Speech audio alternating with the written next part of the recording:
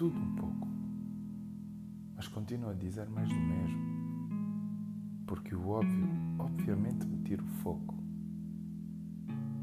Assim sei que às vezes é mero sarcasmo, a vida te fazer querer o que há de mais louco. Pois ao mais louco cabe a loucura, combinada com o desejo mais puro, de pensar em te querer da forma menos segura, nos braços de quem sem qualquer coro te dirá as verdades como uma jura.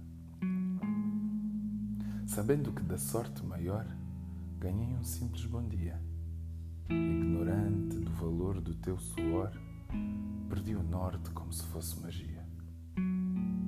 Que pude da vida penso em dó menor, ao cantar os cânticos da minha alegria, sem cantar desejos de que ela nunca teria.